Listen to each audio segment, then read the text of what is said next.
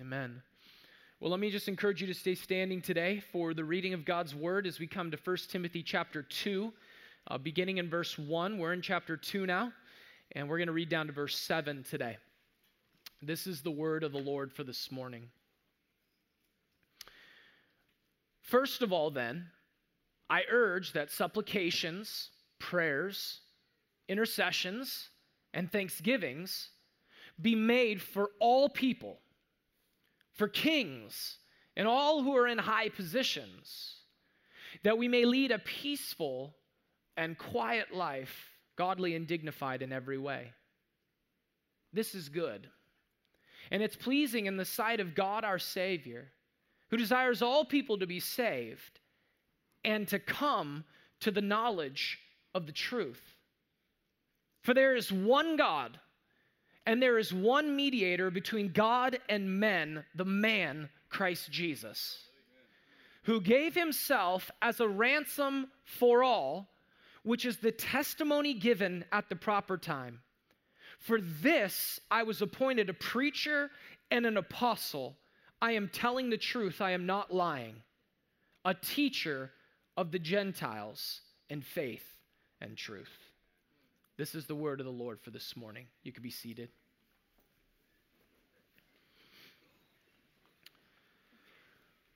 Well, good morning, church. Great to have you with us this morning. And if you're new, just want to say welcome. My name's Scott. I'm the lead pastor here at Doxa Church, and it is a joy to have you with us. And hopefully I get the chance to meet you. If you are willing, I will be out in the lobby after the service.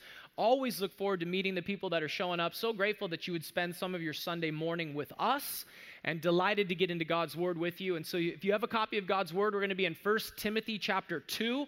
We're in this series on the book of 1 Timothy, talking about the church, which we're calling it the dearest place on earth. Amen? Amen, church? The dearest place on earth. Not because it's perfect, because I'm your pastor, and you're here.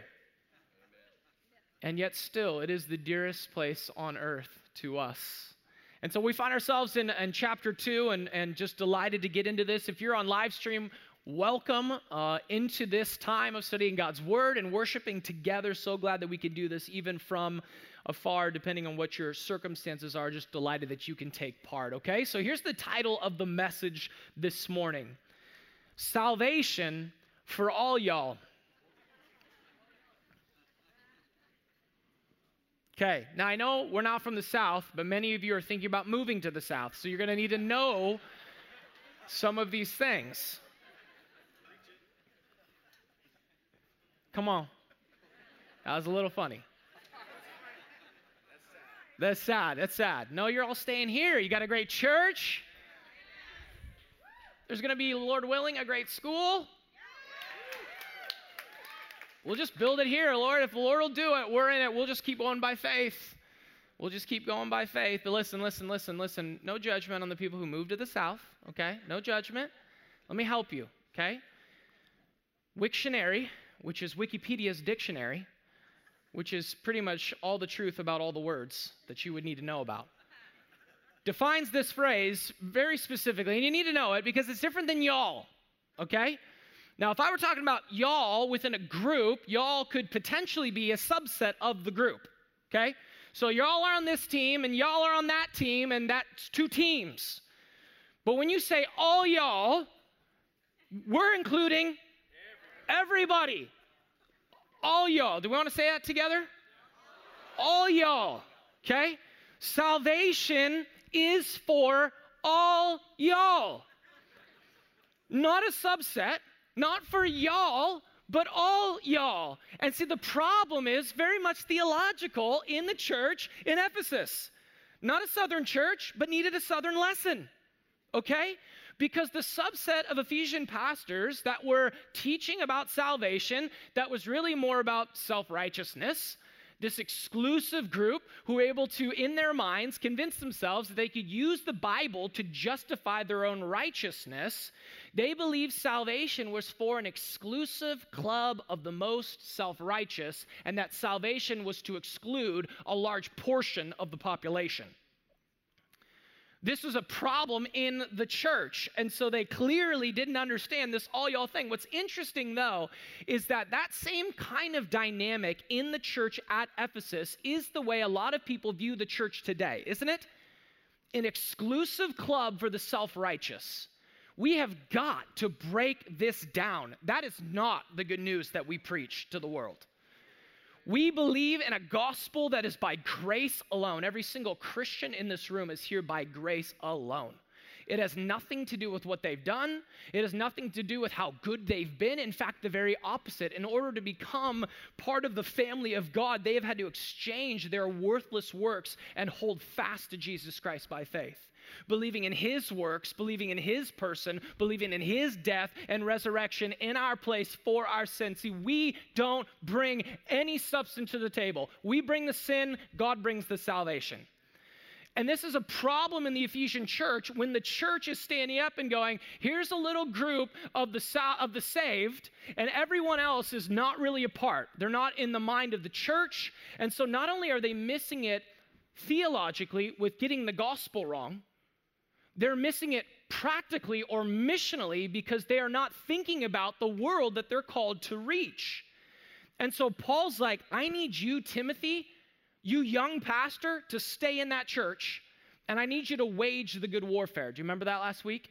I need you to wage this spiritual warfare because they were off by implication on the gospel and by application on their missional strategy. And so he gives them this instruction today, and it's kind of the application. If chapter 1 is the implications of the gospel gone wrong, of a salvific exclusiveness that cut off a bunch of people, then chapter 2 is the application for how do we correct this error. So check this out. Here's the big idea for this morning. Salvation is for all. We're going to have to define the word all the way Paul does. But salvation is for all. I'm using it like Paul uses it, since there is one God and one mediator who gave himself as a ransom for all. All in the one, they're tied together. We'll see that in our text this morning. So the question is, you've got the gospel wrong. You've taught different things, not leading to the plan of God that is salvation by grace alone, through faith alone, in Christ alone. No, you've got the speculation that comes from the self-righteous mentality that you can use the Bible to justify your own works. That's not the gospel. The church is not an exclusive club for the self-righteous. The church is a gathering of God's people who know they're sinners saved by grace. And so we need to see these corrections take place. There are 4 corrections that need to take place. Some are behavioral corrections. Some are mentality corrections. 4 of them in the text. And here's the first one, and it's probably the main one.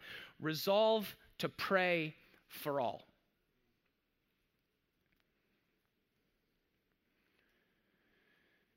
Here's how we know it's connected to chapter 1. I read it in the ESV like this. First of all, then. Is that what you're reading? Or maybe you have a therefore. Does someone have a therefore in the text?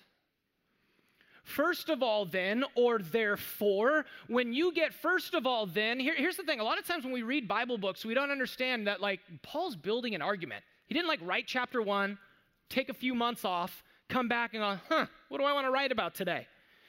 If we don't understand the argument, that's on us to figure it out, but he's building an argument. And when he says, first of all, then, he's taking everything he said in chapter 1 and going, here's some application for how we're going to fix this issue.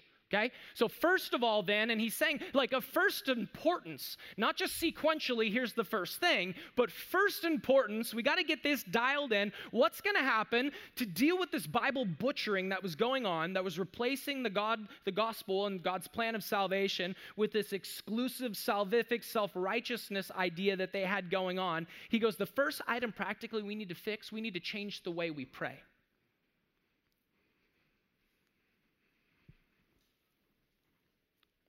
This fits the context really well. Last week was about warfare. It was about spiritual warfare. If you read the passage in Ephesians 6 on the armor of God, you all know that passage? It says, well, once you're done putting on all of the armor of God, you're to take the sword of the Spirit, which is the Word of God.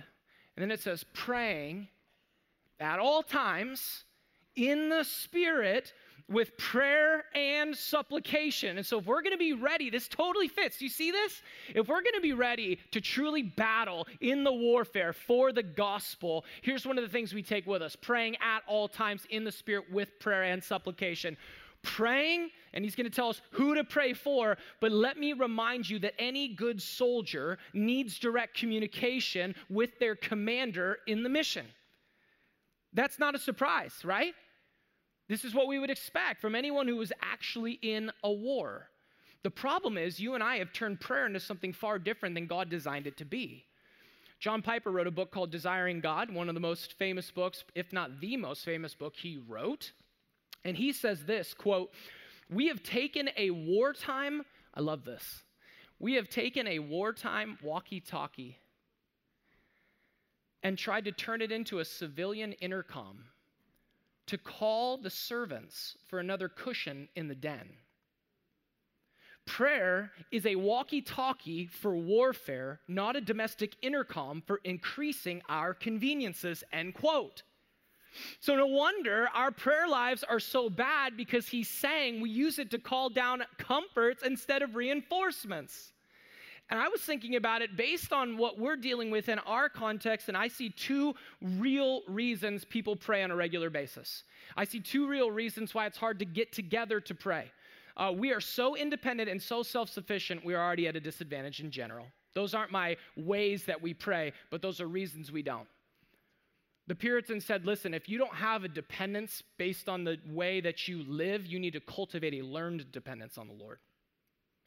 But because of our situation, it's a dangerous reality where you and I live in such self-sufficiency and such independence, where we can basically take care of ourselves in every single way. We pray in two ways: God as our cosmic butler, or heavenly 911. We're either praying for God to make softer our circumstances, or we're praying like 911 is to an ambulance coming, heavenly 911, when everything just goes really bad. Like, guys, that is such a great ploy of the enemy to get us to believe that about prayer. That's where most of us live. And the problem is that you and I forget we're in a battle, and that goes back to last week.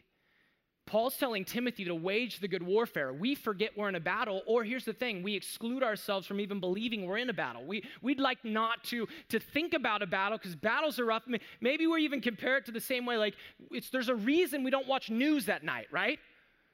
Because it's like bad stuff.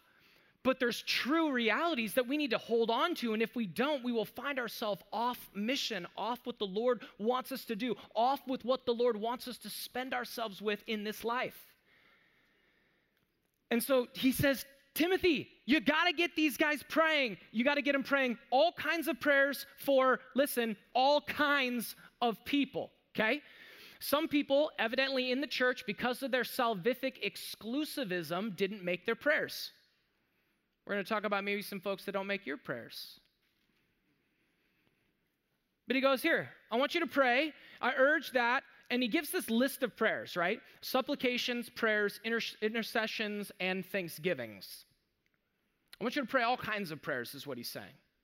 Okay? I could give you like an in-depth look at every word, but I don't think that's the point. Do you know what I'm saying?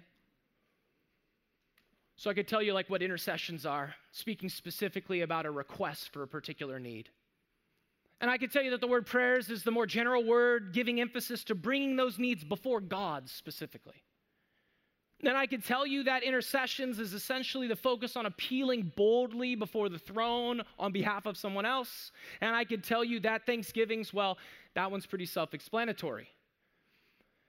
But that's not the point. The point is, I want you to pray all kinds of prayers, and I want you to pray all kinds of prayers for all kinds of people. Notice what it says here. All people, okay? The big idea, salvation is for all. Now, I'm using it the way Paul's using the word all people. Here's what I believe he's making clear about how he's using the word all. All represents or seems to indicate kinds of people. Or you could put it another way, categories of mankind. So like think about Galatians 3:28. There is neither Jew nor Greek, slave nor free, male nor female, for all are one in Christ. You see those distinctions there? The gospel saves out of all those categories. You go to Colossians 3 and you see the same thing. They'll put together like circumcised or uncircumcised. You think about categories like employers or employees. Does God only want to save the employers? No. God wants to save all people. So it's not specifically speaking to every last individual. No, God has a desire for every last individual to be saved. We're going to talk about that. But specifically, and here's how we know in the context, he's talking about kinds of people because he names a kind of people right after.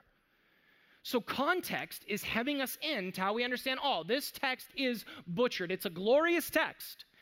And I'm wanting it to be as glorious as it is, but I want to make sure we understand how Paul is using this, okay? He says, I want you to pray for all people, and then he gives us a specific category. You know who you should be praying for? Ready for this? This is so great because it's so applicable for our day, isn't it? Got him. For kings. You're like, yes, we don't have a king. Ha ha ha. I will continue to not pray for my civil authorities. No. Then Paul kind of gives, let's just call it a junk drawer term for all who are in high positions. We're like, ugh. He's giving a category here, but what's interesting is he's picking a category that, let's just say, not everyone was wild about. You ever heard of an emperor named Nero? This was during Emperor Nero's reign, and he started kind of like not as bad as you crazy, but not as bad, and it got worse in his reign. This was written roughly AD 64, and if I'm remembering the reign of Nero, he goes from like 54 to 68. So we're talking about the last few years of his reign when it got really bad, when the persecution was really bad, when the injustice was really bad, when the murdering was really bad. There was a whole bunch of things going on, and he's saying to a people, you need to be praying for all people, and yes, even that type of person. Actually, at the time that this was written, there was no Christian ruler that existed anywhere in the world at that time. You need to be praying for them. This is the person that we think about who's so far gone, I don't even want to waste my breath praying for them. Do you have that person in your life? You're like, they're so far off of anything even remotely close to someone who could possibly be ready to get saved. I'm not even going to pray about it. I'm so discouraged. Or maybe you're just filled with unbelief. Or maybe it's a little bit of hatred in your heart towards that person. Or maybe you're just so upset at the government, you're like, I'm not going to give them any help from God. They don't need that. They need judgment. All right, slow down, tiger. God can deal with that. You be faithful to pray. So let me ask you a question. Who's off your list? I want you to think about it. Who's off your list? Who was on it and now is off of it? Who's off your radar? You used to think about them and now you don't. Let's be honest, maybe you got tired praying for somebody. Who's your heart hardened to?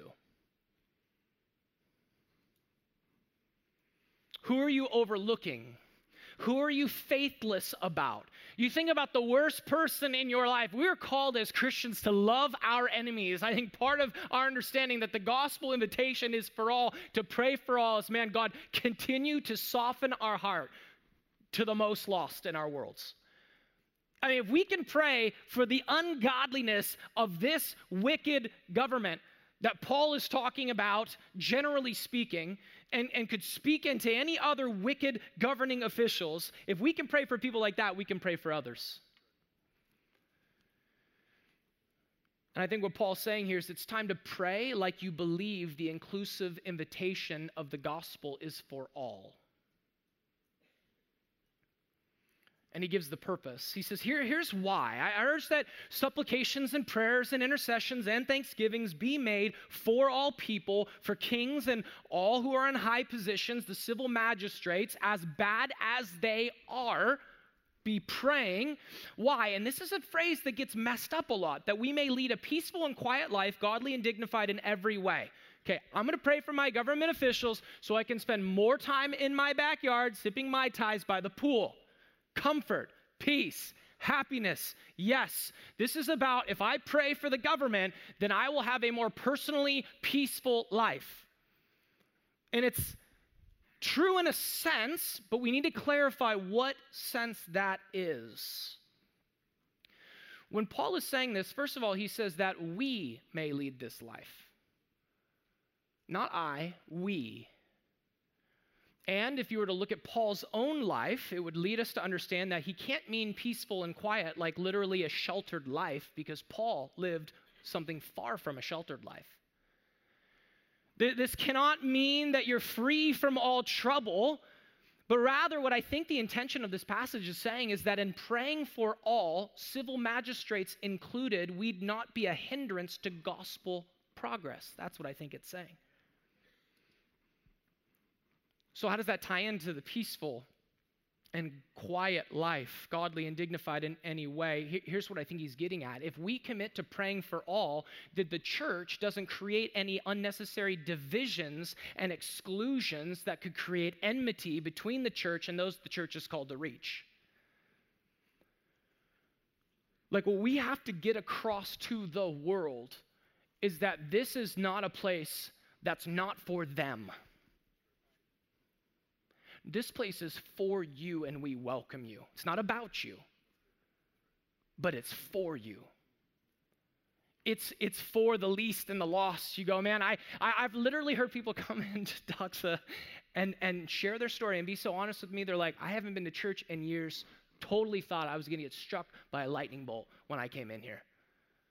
I mean, and I think they were serious. Like, this is how I'm going to die. I'm going back to church, you know? And there's something about the holiness of God that, like, I don't want to keep, play that down. God is holy. But at the same time, you are welcome.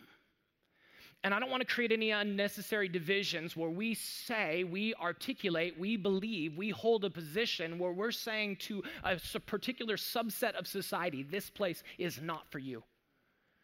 This people is not for you. This salvation that we proclaim, that we sing about is not for you. I think he's saying we ought to live a peaceful and quiet life in the sense of not creating any unnecessary divisions between different kinds of people, creating unnecessary exclusions about, somebody believing that the salvation that came through Jesus Christ isn't really for all, but instead for a select, exclusive, self-righteous few. And he's saying, I want you to live this way so that in every way, the idea is right gospel behavior would lead, belief would lead to full gospel behavior. Right gospel belief would lead to full gospel behavior. And so he's saying it's not ultimately about our personal peace, but our corporate witness. We're not going to be at peace with the world because we're softening the message. We're not going to be at peace with the world because we dumb down the holiness of God. We're going to be at peace with the world because we believe we're sinners saved by grace, and we're going to believe that the saying is trustworthy and deserving of full acceptance that Jesus Christ came to save sinners, of whom we are the foremost. Would you come? Would you come?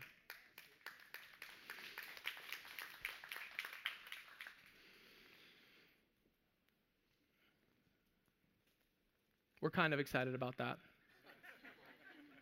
Come on. Come on. Let me ask you, would you describe yourself in that way in this season? Is this your heart? Are there people? Are there exclusions? Are there ways that you operate that creates an unnecessary division between others? Paul says that's got to get fixed.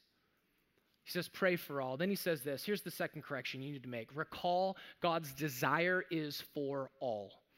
Recall that God's desire is for all. He says, pray all kinds of prayers for all kinds of people, simply for this, because it's good. Because it's morally good. Because it aligns with the heart of God. Because this is good and it is pleasing in the sight of, and Paul keeps wanting to hammer this, God's the Savior.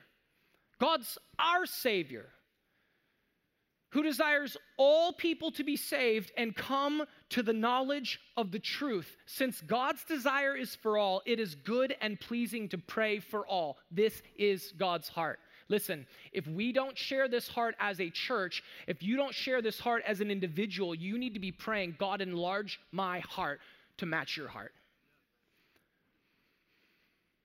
God, give me this heart. God, give me this passion. God, give me this hunger and compassion for others that don't know you. Give me this heart for all people, just like you, Father, desire all people to be saved. There's that word, all people, again. He's picking that up from where?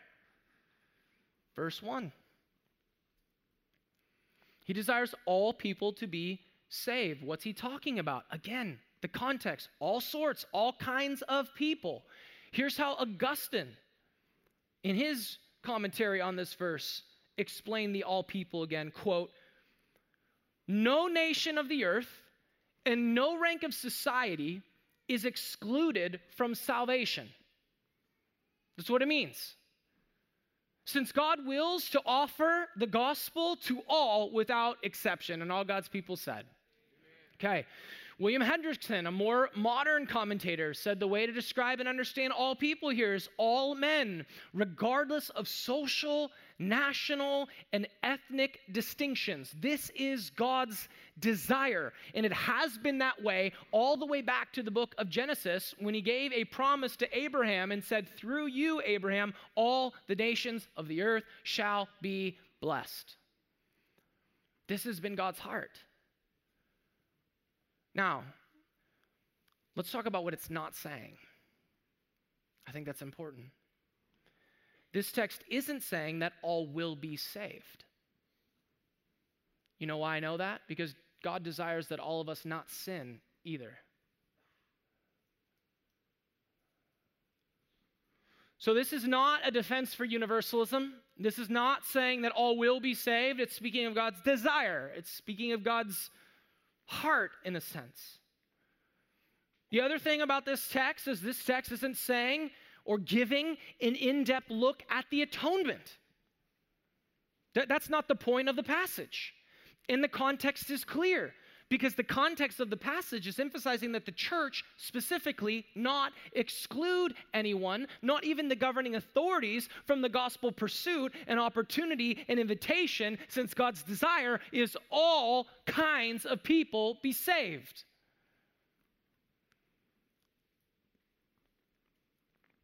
And yet in all of that, it's still clear. Ultimately, we have this dynamic that's going on in Scripture where God is sovereign in salvation. That salvation is of the Lord. That's why it says, who desires all people to be saved. You know what that's telling me right now? That is a passive verb, meaning you can't save yourself. You can't do it. You don't have it in you. You can't because you won't. You need help. You need to be saved. God's heart is that you would experience the fullness of salvation. So here's this interesting dynamic, because salvation is of the Lord. It's His. You need to be saved. You don't save yourself. And at the same time, while salvation is of the Lord's, it says that you need to come to the knowledge of the truth. So what's he talking about there? You've got both sides of God's sovereignty and human responsibility all in one passage.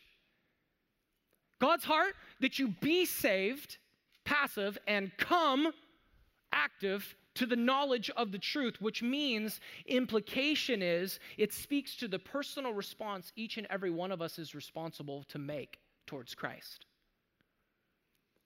God is sovereign in salvation, but you must come. You must come to the knowledge of the truth, which, by the way, that phrase, and especially the word truth there, is used in Paul's earlier writings to describe the gospel. You must come to a knowledge of the gospel. You need to understand it. Then you need to apply it. You need to put your confidence in it. You need to submit to it. You need to make Jesus Lord over all of it, over all of your life. All of that is built into by faith. A repentant faith is off the throne of my life, Christ on the throne of my life. Rejecting my works, receiving what Christ has done. Doing nothing, putting nothing, no stake in who I become later on as a Christian or who I've been in the past as a very self-righteous individual. It is all in the person and work of Jesus. But you come and say, that's true. I believe it. And I apply it to my life. How? By faith. You trust. You put your confidence in. The way that I use this illustration often from evangelism days of old. You put your trust in Jesus like you put your trust in a parachute before you're going to jump out of a plane. There's no saved people going, that's great, and then you jump out of a plane. You're misunderstanding faith at that point. Saved people go, acknowledge that it can save me, and I'm going to use it. I'm going to apply it. I'm going to put it on. That's what believers do. So he says, recall that God's desire is for all, and then he gets us into the gospel. So if you're like, I'm still unclear as to what the gospel is, as to what saves, oh, loved ones, you are going to get one of the most clear, definitive understandings of the gospel. It's going to be awesome. Number 3, third correction. Remember, Christ's death was a ransom for all. Remember, Christ's death was a ransom for all. This is where Paul brings this argument together. It's awesome. I was talking this week to a couple of people, and they were just saying, man, it just seems like you really love teaching up there. And I didn't know where this is going, and I oftentimes don't know where it's going, and it could go many places. But I was like, yeah, like I get so fired up preparing that I just throw it out there, and I don't even care what it does, you know? Like, I'm just so glad for what it's doing in me. I'm so glad for the picture of Christ that I get to see. I'm so honored for the opportunity to get to do this every single week. It is so good to my soul. And I can't believe I get the privilege of doing this. And so it's like, you know, everyone talks about the effectiveness in a ministry and whether so-and-so will come back and all that stuff. It's like, oh, no, I trust, oh, that's the Lord's. But this is what I get to do. I get to prepare this. And I just, for my own soul's sake, it's just to yell at a bunch of people for a while. And then whatever sticks. And that's the Spirit's job. But I get fired up about this, and this is so good. This is gospel argumentation at its finest, okay? So he's been talking about all. Now he's going to give us the basis for this argumentation. The basis for the all is the one. The basis for the all is the one. We need this heart. The basis for the all is the one. The whole argument, the push to pray for all, is because there is one God and there is no other. What else can we do? They're going to stand before one God. We have to pray for everyone. Why? Because they're all going to stand before one God. There is one God. There is no other God. Everything other than the true God, it's going to be offensive, is not a God. Everything other than the true God is an idol. And according to 1 Corinthians 8, which we were recently studying ourselves, we know that an idol is nothing. Sure, a demonic entity might prop itself behind a particular idol that we give credence to in our culture, various religions, all this stuff. Ultimately, it's not a God. 1 Corinthians 8 says it like this, for although there may be so-called gods in heaven and on earth, as indeed there are many gods and many lords, yet for us there is one God, the Father, from whom are all things and for whom we exist, and one Lord Jesus Christ, through whom are all things and through whom we exist. Here's the reality. If there were many gods, it would follow that there'd be many ways to salvation as is taught today. If there were many gods, we should all strap that coexist sticker on our bumpers, okay? The problem is we can't do that. Why? Because there is one God.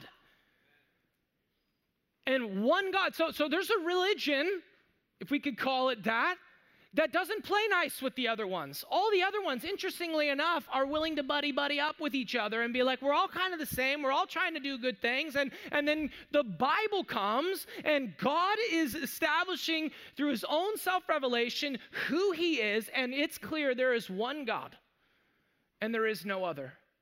And we do not coexist because an idol is nothing. And so if that's true, then we need to pray for all, because if the opposite were true, that there were many gods, that would mean there were many ways to salvation. There would therefore be no need to pray for all, because everyone's got their own way and they'll find their way to it. But that's not the message. They're not going to find their way to it. A lot of people believe that, and we must, by God's grace, shake them out of it. They're wrong. They're off. It's not that we're telling them they're off. The Bible is clear. And it's backed up. Sure, that's a presupposition of my argument. We could talk about that too.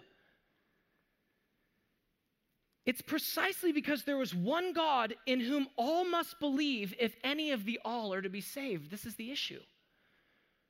If anyone's going to be saved, it's going to be saved by the one God. If any of the all are going to be saved, they're going to be saved by the one God.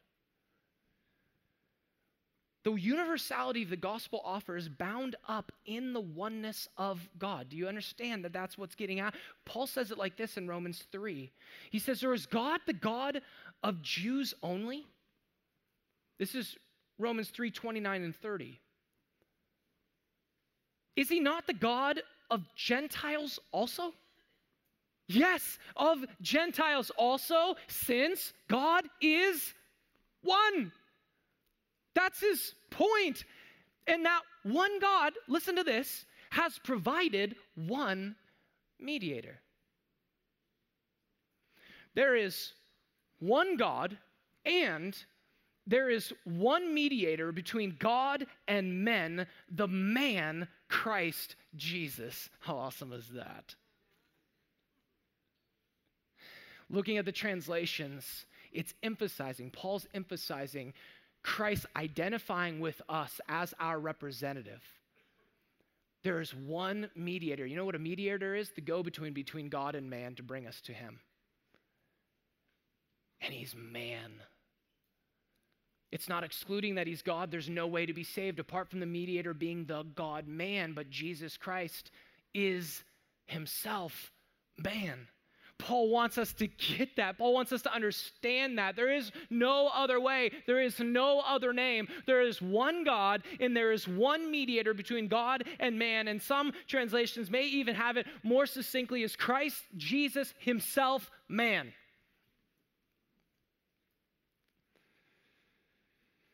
You can't say there's lots of ways to heaven in light of this text. There is one God. There is one mediator who can bring you to God. There is salvation in no one else, so we pray for all. Now here's specifically how Christ served as our mediator. How did he serve as the go-between to bring sinful man to a holy God? How did he do it? Here's how he did it. He gave himself as a ransom for all. This is when it gets so fun. We know the word ransom is in the Bible. This word ransom in this text is the only time that this particular word for ransom is used in all of the New Testament. We understand that the word ransom means a payment made for the release of a prisoner, as a basic understanding, okay? Or I don't know if you've seen like Ransom, the movie, right? And everyone's like, oh, that makes more sense. Like you get your kids, this is not your kids. How about some kids get kidnapped, okay? And there's a payment that you have to pay to get them back, right? That's the whole idea. Some dude with a weird voice calls in, give me $50 million and I'll give you your kids back. And you're like, I don't know, I can't get $50 million. That whole thing, right? But there's an exchange going on. They're taking your kids, you pay them the money, they give you back. This word is even more than this. It's more than the word ransom. It carries this idea of exchange. So it'd be as if the kidnappers are saying, I have this child, and the payment I want is you. That's what this is saying right here. The idea behind this is that the ransom price is him for you. This is Jesus for you. He died your death. He personally, for all who come to faith in Jesus, it was him for you.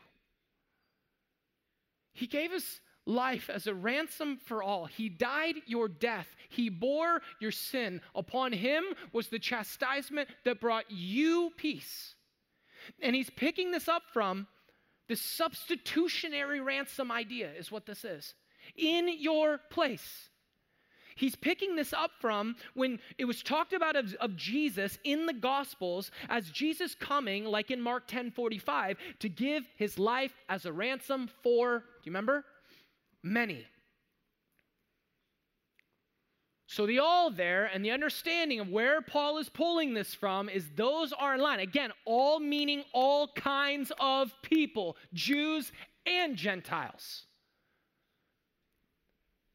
who had come to faith in Jesus. So what do we believe when we come to faith in Jesus? We believe that his death was the death I deserved to die. Christ died in my place. The wrath that deserved to be poured out on me was poured out on Jesus.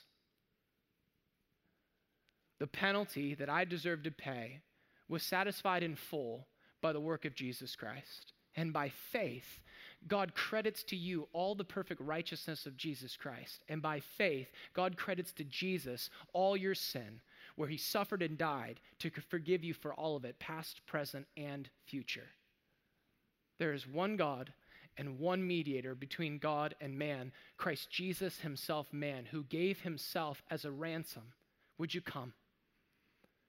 Would you come to the knowledge of the truth? The sad reality is because of our sin, some won't come. But because of the glorious offer of the gospel, we can extend it to all. Come, receive Jesus Christ. He died in your place for your sin. And join with Paul. We got to join with Paul, church. We can't just pray this way. We can't just change our mentality. We have got to be active. We've got to be active in a world that needs Jesus. And so he finishes in this way. Reach those who make up the all. Okay? Reach those who make up the all. I take that from the fact that he gives this amazing articulation of why the all is the all. The all is the all because there's one God and one mediator between God and man. The man Christ Jesus, who gave himself as a ransom for all, which is the testimony given at the proper time. It's the witness. It's what we testify to, okay? It's what we say. When we talk about the gospel, here it is, him for you. We testify to it. He was a ransom for you, a substitutionary ransom. It was an exchange. Paul says, for this reason, I was appointed a preacher and an apostle. And I know you think I'm lying about that, but I'm not. A teacher of the Gentiles in faith and truth. He's given us a trifold description of his ministry. I was a herald of the Most High King. That's what preaching is, heralding. We read the newspaper. There used to be a guy in the corner that would see, hear ye, a message from the king. He was a herald and a teacher to testify to this testimony that there is one God and you need to be saved by God from God. You need to be saved from the wrath deserving your sins, and praise God, there is one mediator, Jesus Christ, whose self-giving was a substitutionary ransom for us. And we have that message, and we must testify. It has been entrusted to our generation. God has tarried this long. We must be the people that declare to those far and wide that the offer of gospel salvation through Jesus Christ is acceptable if you would come to the knowledge of the truth. But he says it like this. He's a teacher of the Gentiles. That's for sure all of us if you're not a Jew. But it means nations. And so here's the nuance I want to get to you. We have to care about peoples, not just people. Difference. Peoples, not just people. Okay? The Great Commission is about peoples. Go and make disciples of all the nations, the ethnos. You could say there's great need anywhere for the gospel, isn't there? Some of the places that seem the most Bible Beltish are the ones that misunderstand the gospel quite significantly. But yet, while that is good to spend your time in, God wants our heart to be on peoples, not just people. If you were to think about it like a waffle, and all the little squares correspond to different kind of political, linguistic, geographical boundaries, God doesn't want syrup in just one of those in a really robust way. He wants syrup in a bunch of them. He wants syrup in all of them. There are people scattered around the world. This is why our heart is to make disciples, you guys. This is the work God's given us to do till the end, till God, there's no more breath left in our lungs. We are going to give ourselves not only to making disciples here, but to making disciples around the world amongst the least and the lost and the unreached, because the heart is to see that salvation extends to all.